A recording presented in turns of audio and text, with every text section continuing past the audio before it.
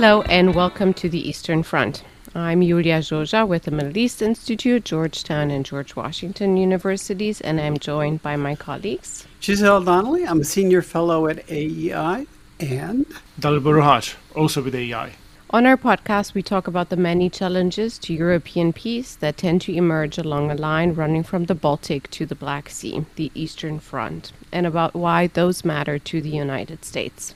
If you enjoyed this episode, as always, consider subscribing, rating, and reviewing us.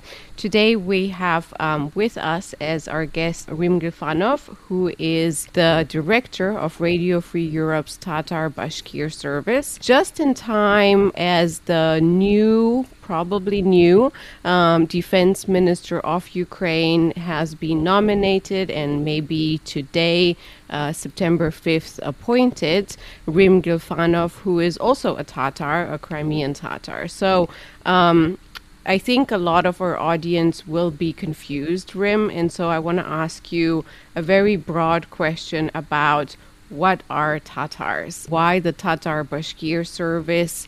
How is Tatarstan different from Crimean Tatar? I grew up with one of my best friends who's a Romanian Tatar. Some Tatars or some people around the Black Sea region see the Tatars as some of the OG, the original people.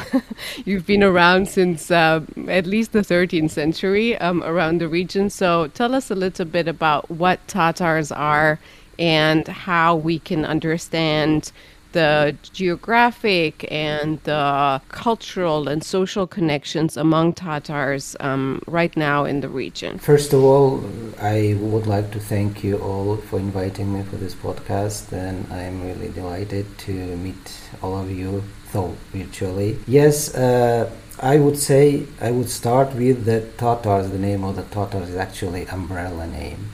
It unites different ethnic group actually.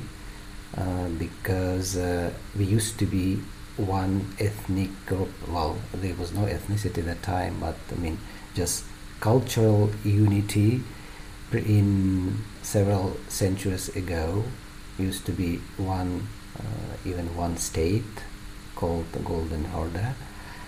But now, given the new developments in this huge territory called Eurasia, as different other states appeared on that space, for example, Russian Empire, which made us separate.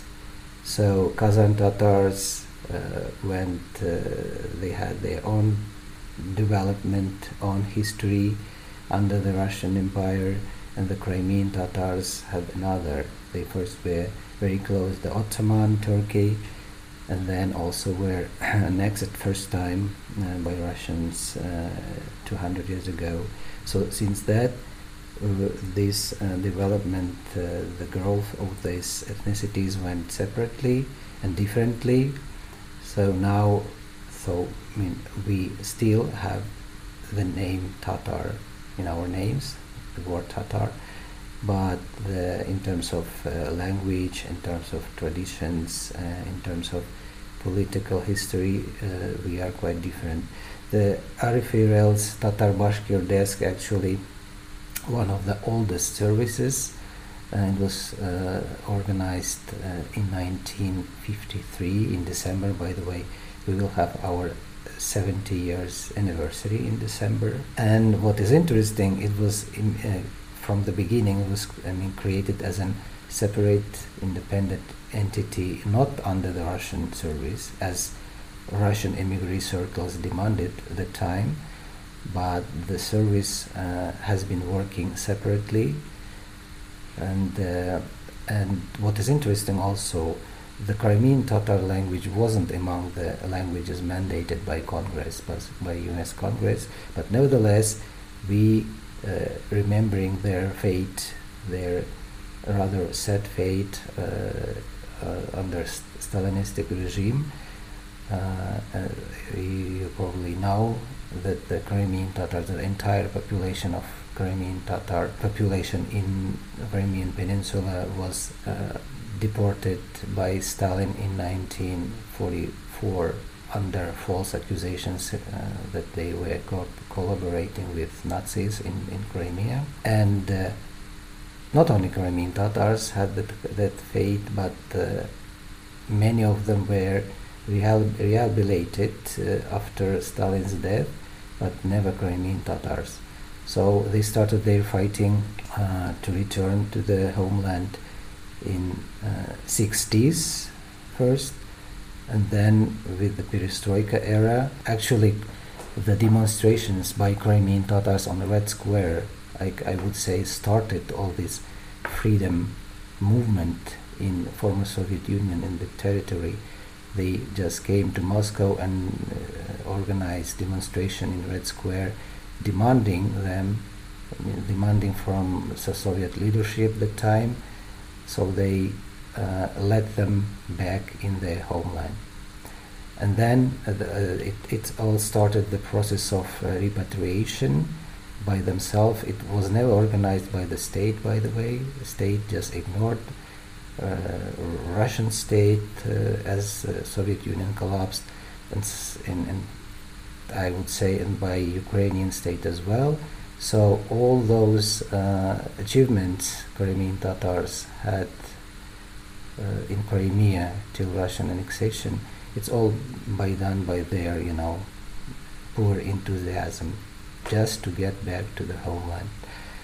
And on the other hand, that makes them very, very active politically. So it was very tight, united community, united with one wish to get back home, with high spirit, and it still works. And the Crimean Tatar community, both in occupied peninsula and in Ukraine as well, they are very politically, I would say, influential, which the latest developments in Ukraine also show. And you already mentioned that the new defense minister of Ukraine is expected to be Crimean Tatar, ethnic Crimean Tatar now.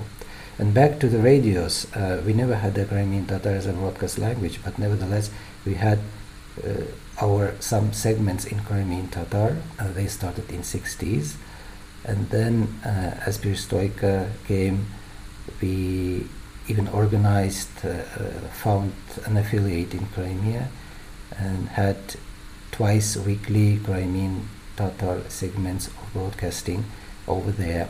And then, unfortunately for us, but fortunately for Crimean Tatar community, after second annexation happened in 2014, the Crimean desk actually went to under Ukrainian service here, and they have the special project called Crimea Realities. And it's our colleagues working there. They are pretty much very active and very providing independent, comprehensive news to the occupied territories over there. So briefly about Tatars, I would say this. So you said that Tatar is essentially an umbrella term for a number of different groups around the Black Sea and further into sort of the deeper parts of Russia, if you will.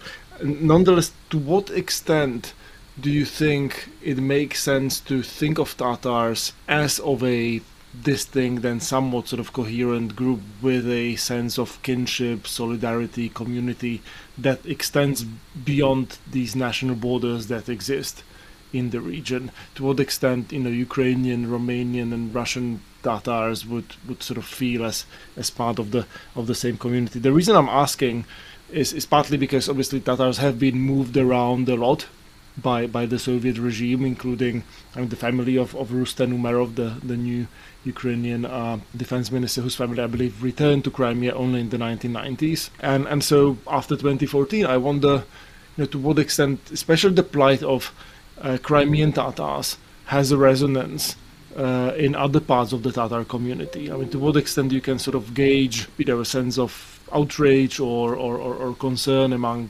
Tatars, still living in Russia, who might not be able to sort of express their concerns freely, but who might still be acutely aware of what's happening and the injustice of it all. And if I can just briefly add to that, maybe you could mention Turkey here, because Erdogan himself, but generally Turkey has sort of taken on the plight, at least rhetorically, of the Crimean Tatars.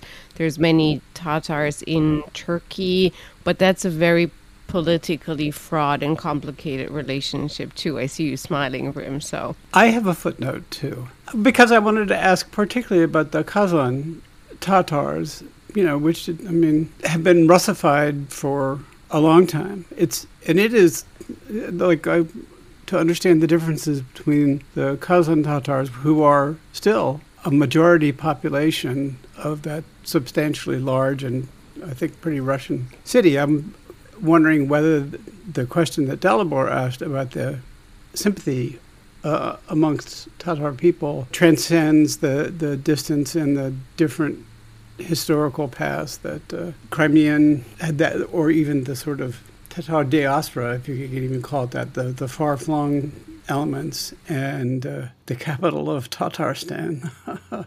The people, the residents of Kazan are, like I say, seem to be very Russified. It's important to mention that the Kazan Tatars as a community, they are also pretty much strong. And probably, again, you heard about the case of Tatarstan.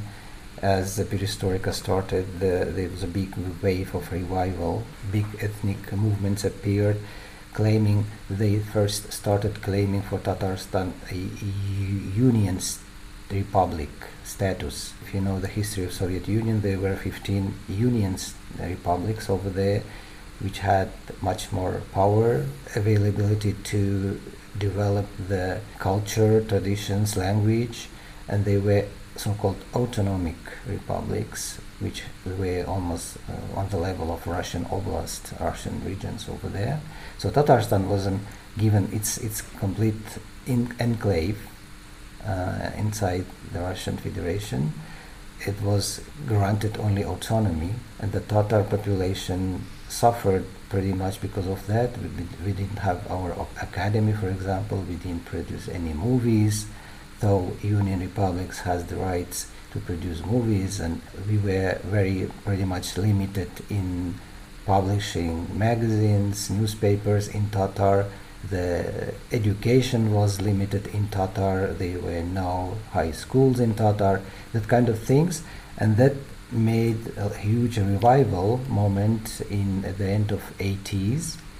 And then Tatarstan declared their sovereignty in 1990, first among the other ethnicities in Russia, and they were even attempt to announce an independence from Russia.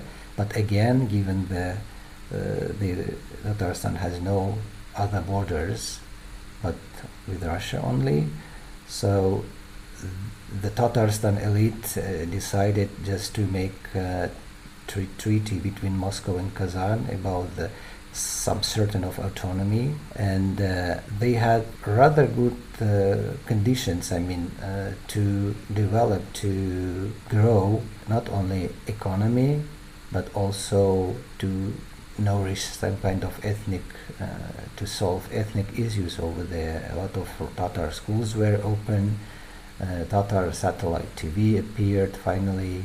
So Tatarstan radio started broadcasting in Tatar for other Tatars abroad, which is interesting. For decades, the Tatar service of RFRL was the only international media in Tatar, and that's all thanks to US. And it was taken as a US soft power tool, because it showed that while Soviet authorities ignored all the demands by Tatars to cultivate their culture, actually only US provided a tool to Tatars abroad or worldwide broadcasts or programs in Tatar. It still continues this way, and many Tatar intellectuals consider this as a big. They are thankful for American government to keeping the work of the Tatar service at RFRL.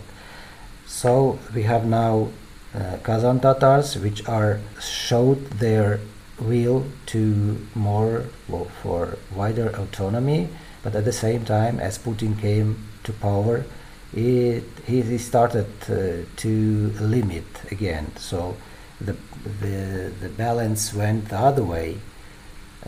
First, they started. There was a big movement in Tatarstan to return back to Latin alphabet because not Cyrillic.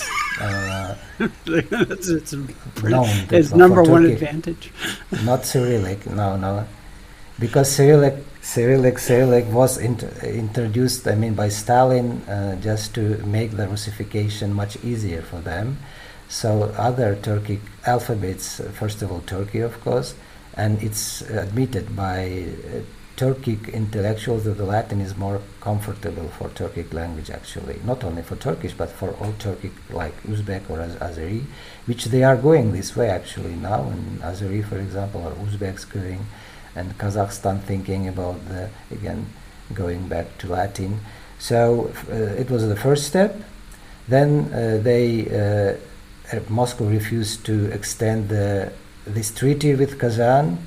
So again, the Tatarstan was slowly brought back to the level of Russian oblast. Power structures like interior or prosecutor offices or courts were again subordinated to Moscow, to federal bodies. Then Putin started attack on Tatar language, saying that it's not possible to give more hours to study any language than Russian, so Russian should be on first place, and the Russian prosecutor office literally started hazing Tatar language teachers in Kazan. Many were fired, and now we have a rather sad situation. Of course, at the same time, Tatars as a second ethnic minority behind Russians, with very different culture, different religion, different language, they still keep their ethnic identity. And in these terms, going back to your question about the common solidarity, on what kind of level it is, I would say it's like, it depends, it differs. Part of the population still thinks that we are the one nation, just separated by history. But in fact, as I said, the differences are so many. Even experts consider Crimean Tatars as a separate ethnic group now, and the Crimean Tatar language as a separate language, which reflects the reality.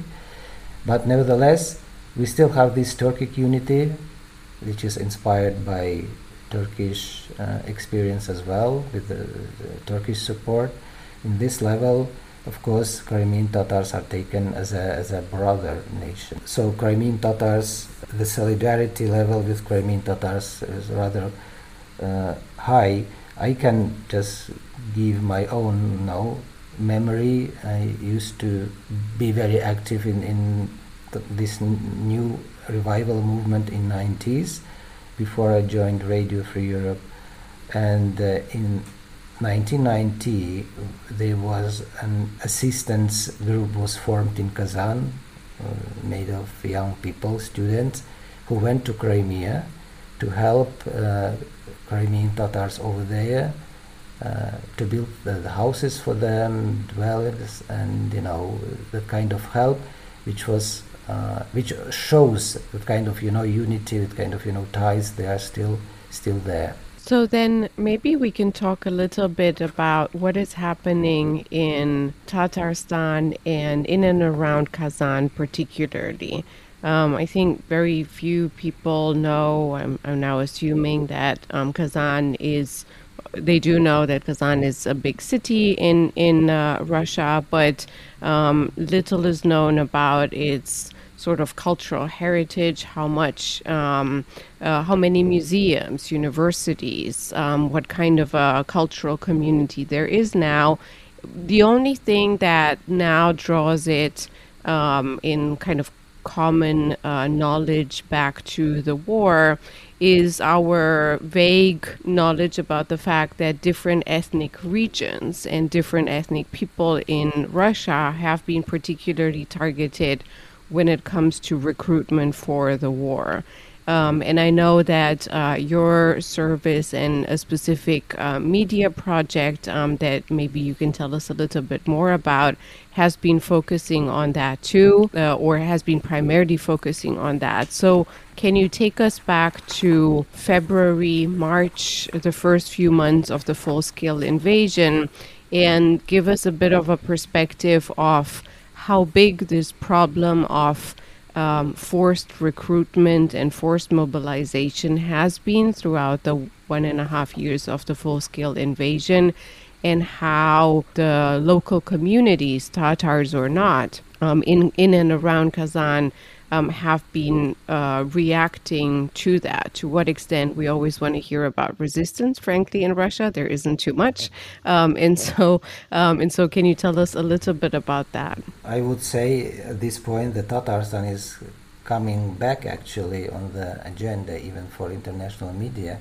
because of the war and the hopes or potential that the war would affect the Russian state to the extent that some regions will again start fighting for wider autonomy or even for independence. And there were already few so-called forums of free nations. They are pretty much supported by Ukrainian government, of course, but also they had their gatherings, for example, in Prague or in Brussels. The last forum was held in Tokyo, which was also interesting. I mean, nobody would expect this, but the activities around this are pretty much going on, and among those potential entities who would again reclaim their rights, the Tatarstan is, on the first place.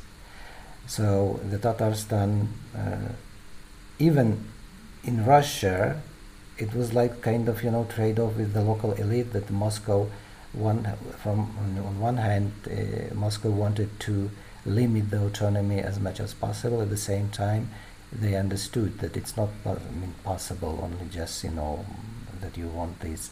They gave some privileges for the elite.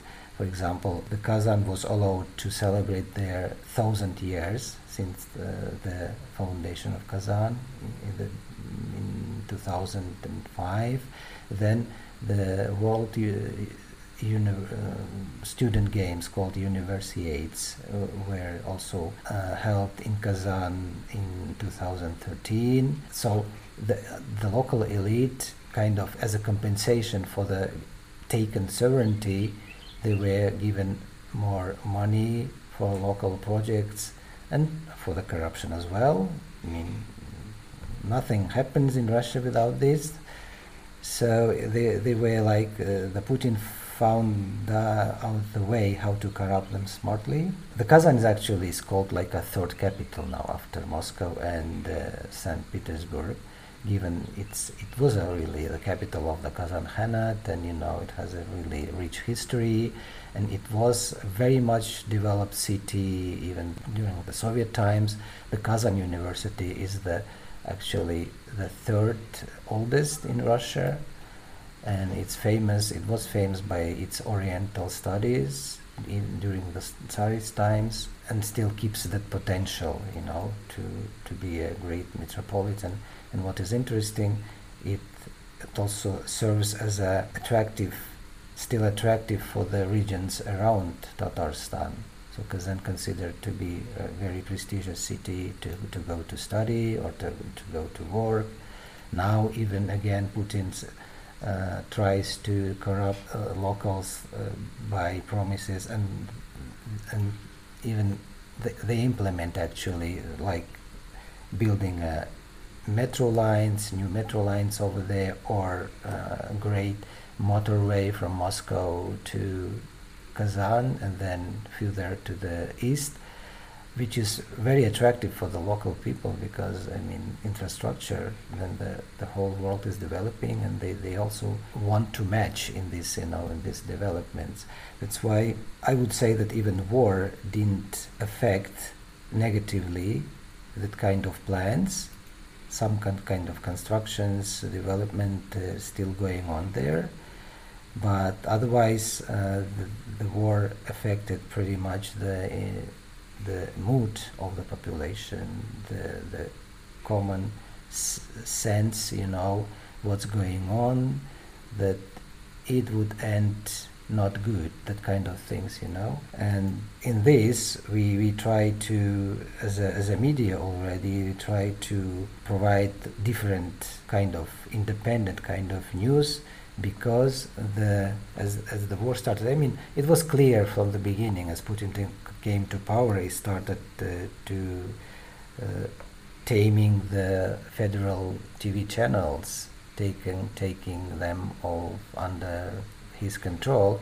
But with the war, it came so obvious, it came so clear that they prefer to create then and to live their own alternative life, alternative reality, I would say, where the black is white and white is black, and truth is lie, lie is truth. And in this we have our very unique specific niche, and we are trying to enter the audience, enter this space, pretty much closed now. We are announced foreign agent in Russia. Our bureaus are closed. Our people, our freelancers even had to leave the country because they are endangered over there. Julia already mentioned different projects we are now working on. First of all, I would mention here our investigative data project. Immediately as Russia started the war in Ukraine, our service has launched its own death list of Russian losses, rightly expecting that the authorities would do anything to conceal the real casualties in Ukraine. The initiative, which started as a simple database, now being turned to a wider and systemic visual project, showing real devastating scale of the losses, mostly of young men, but not only young men, sons, fathers, husbands. And in our days, the data journalism has become a powerful tool to reach this audience, because otherwise nobody would tell them, would publish that kind of information besides us, because propaganda and pro-governmental TV totally overwhelms the society over there. Many had stories, many heard stories about even like family members differ with the views on the war, and they cannot find any kind of common points to make them closer to each other.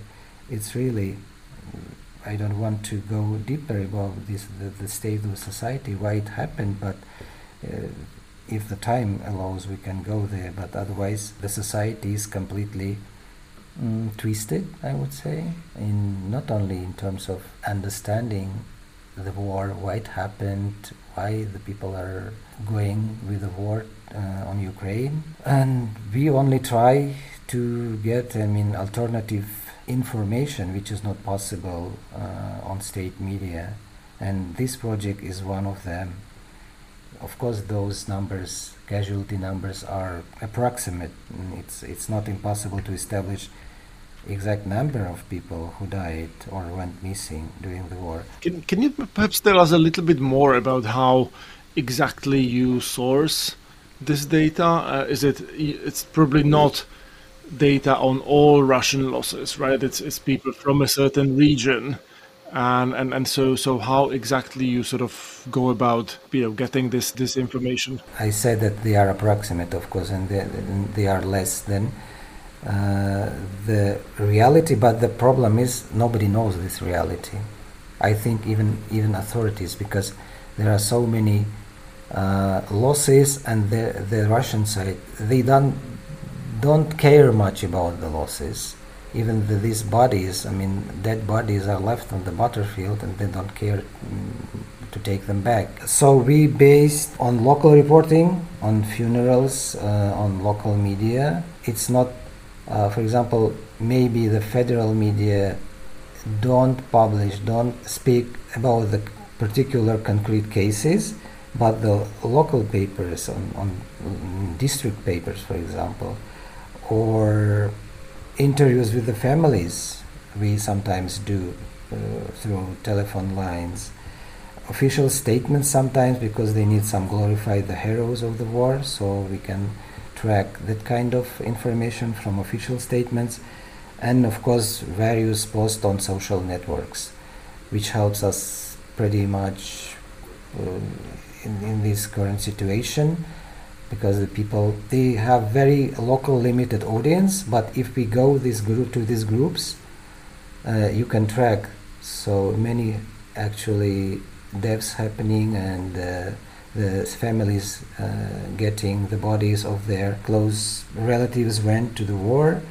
And it's also kind of not difficult to verify, because you see the pictures, you see the graves, so the data gathering based mostly on that kind of sources. If I could try to zoom back out to the 30,000 foot level a little bit, it seems to me that the last few minutes of conversation go to the question of the nature of the Russian state to a certain degree. And it's sort of curiously brittle and fragile, yet it has the appearance of strength, but underneath the superstructure, the suppression of peoples, the degree to which its governance is based upon manipulation of the truth, so on and so forth, bespeaks a weakness. One of the great fears, and also a theme of the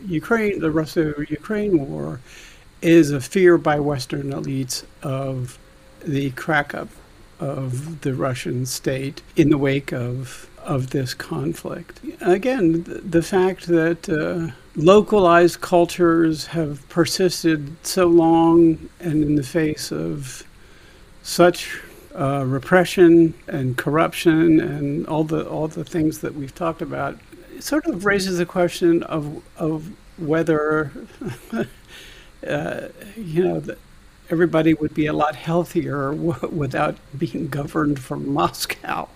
That a place like Kazan would be able to stand on its own 2 feet. Its natural sort of geographic orientation is along the Volga rather than directly to Moscow. And so there are, the fact of the Russian Empire has glossed over so much for so long that especially Western elites have a hard time imagining what the world would be like. And they dread that. But as we talk about, again, sort of all these disparate subjects which sort of add together to call the, eternity of the Russian Empire into question. Yeah, one has to ask, and particularly from a Tatar point of view, whether, if not crack-ups can be violent, crack-ups can be peaceful. But another dissolution, particularly one like the dissolution of the Soviet Union,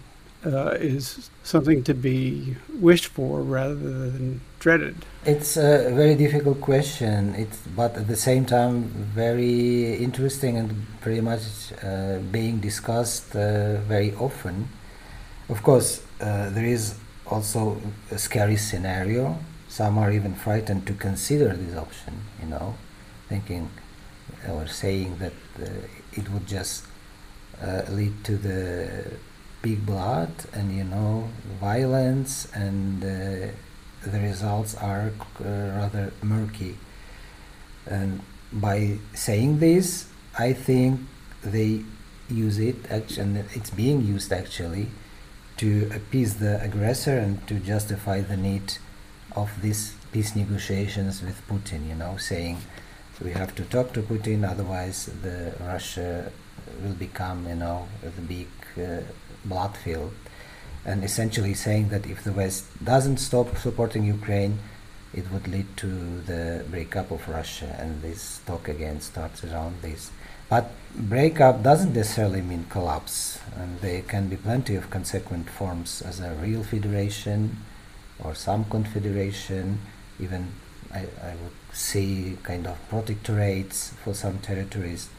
The main thing here is just not to run from this problem. The problem is there. And the main problem, the main issue here is not the Russian military power itself, which now threatens its neighbors. It's merely the military power is derivative that comes from the primary source of all, which is the Russian authoritarianism, the main source of Russian expansionism. And aggression, bullying and threatening the neighbors. And we have to ask ourselves how to deal with this authoritarian power. Should it be dealt primarily with all others? I mean, and we have to understand that all others are just a product of this. And you can't go around saying, go around this problem saying that it's really dangerous to do something with Russia, let's keep it. As it was actually, it was the main thought in 90s. I mean, President Bush Senior, the main fear was about the nuclear capacity kept and keep the Soviet Union itself. Even after the Yeltsin, Kravchuk, and Shushkevich signed this Belovesh agreement, he tried to persuade them to keep the country united. So if we know what happened in 30 years afterwards, the problem didn't disappear. It just came with in a higher scale. So there should be some other recipe to deal with this. And it's clear actually that there is a need to disperse this power which produces this the expansionism and the military bullying, threats. And what is interesting, what shows the Putin's case, the instability not only nearby borders but also worldwide. Just it's enough to see what's going on in Africa now. The question here is when the Western expert community as well as politicians will come to a deeper, more detailed understanding of the phenomenon called Russian destructive expansionism. That kind of forums I mentioned, they at least help to start talking about this. So far it was like taboo issue, not only in Russia but also among Russian experts in the West about the future of Russian Federation. But again, I mean, we probably should be realistic in this. I mean, we already tried one way in 90s. Well, it worked out for Baltic states, I would say, but didn't work out for even Ukraine, not definitely for Central Asians, because we have a big problem over there between them, as well as with the growing influence from China. And of course, I mean, only Russia itself or Russian opposition or Russian people cannot deal with this themselves. There should be some kind of international effort just to help to these processes, like it happened again after the end of World War One. Even, I mean, there should be probably kind of, Versailles Conference, something like this. The case of Czechoslovakia shows us that it works out if it's done with good knowledge and expertise. And in this sense, I would just welcome all the attempts by the Western experts to try to understand more the Russians' nature, not only thinking or having in mind Moscow or St. Petersburg, but also different regions, which almost all of them have their own distinctions, differences, name Kaliningrad region or Far East or Siberia, or our region, for example, Volga region, where Tatarstan and Bashkortostan are located, Northern Caucasus. So this is my answer to you. Rim, you're right that this has been very much of a taboo, and I feel that with the war, it's becoming, of course, with the full-scale war, it's becoming, of course, less of a taboo, but still very much is. Most of the conversations I've had about this were private conversations, not public ones. People don't feel even people with a stake, a direct stake, and community stake, really, like you, most of the time don't feel comfortable talking about these things. And I don't think there's a lot of interest, deep interest and understanding for the plight of these communities in the West as much as there should be. So I'm very grateful for you to bring up these things towards the end of the podcast. I'd love to go on for another hour, but we leave it as food for thought here. One more kind of small thing that I wish we could have talked about, but I think it's kind of illustrating in very concrete terms what you're talking about in terms of how the war is affecting the community, and that is I think your service, and we'll link to that in the show notes, has in detail reported about this, how there is now production facilities in and around Tatarstan to produce drones, and how children are being recruited, and the environment in which they're working that is dangerous, not just psychologically, but also physically with chemicals, etc. That is now really affecting, to me, is an illustrative example of how this is affecting societies and communities in and around Tatarstan. So I'll leave it at that, and I'll say thank you, Rim, so much for joining us today. And if you enjoyed this episode, please consider subscribing, rating, and reviewing us. From me, Julia Joja, and my friends, Giselle Donnelly and Dalibor Hach. Thank you for listening to the Eastern Front podcast. To stay up to date with us, please give us a follow on Twitter at Eastern Front Pod, one word, and sign up for a newsletter included in the show notes for this episode. If you can find more episodes and additional content on our website, aei.org, Apple Podcasts, Spotify, or wherever you get your podcasts. Thank you, and until next time, goodbye.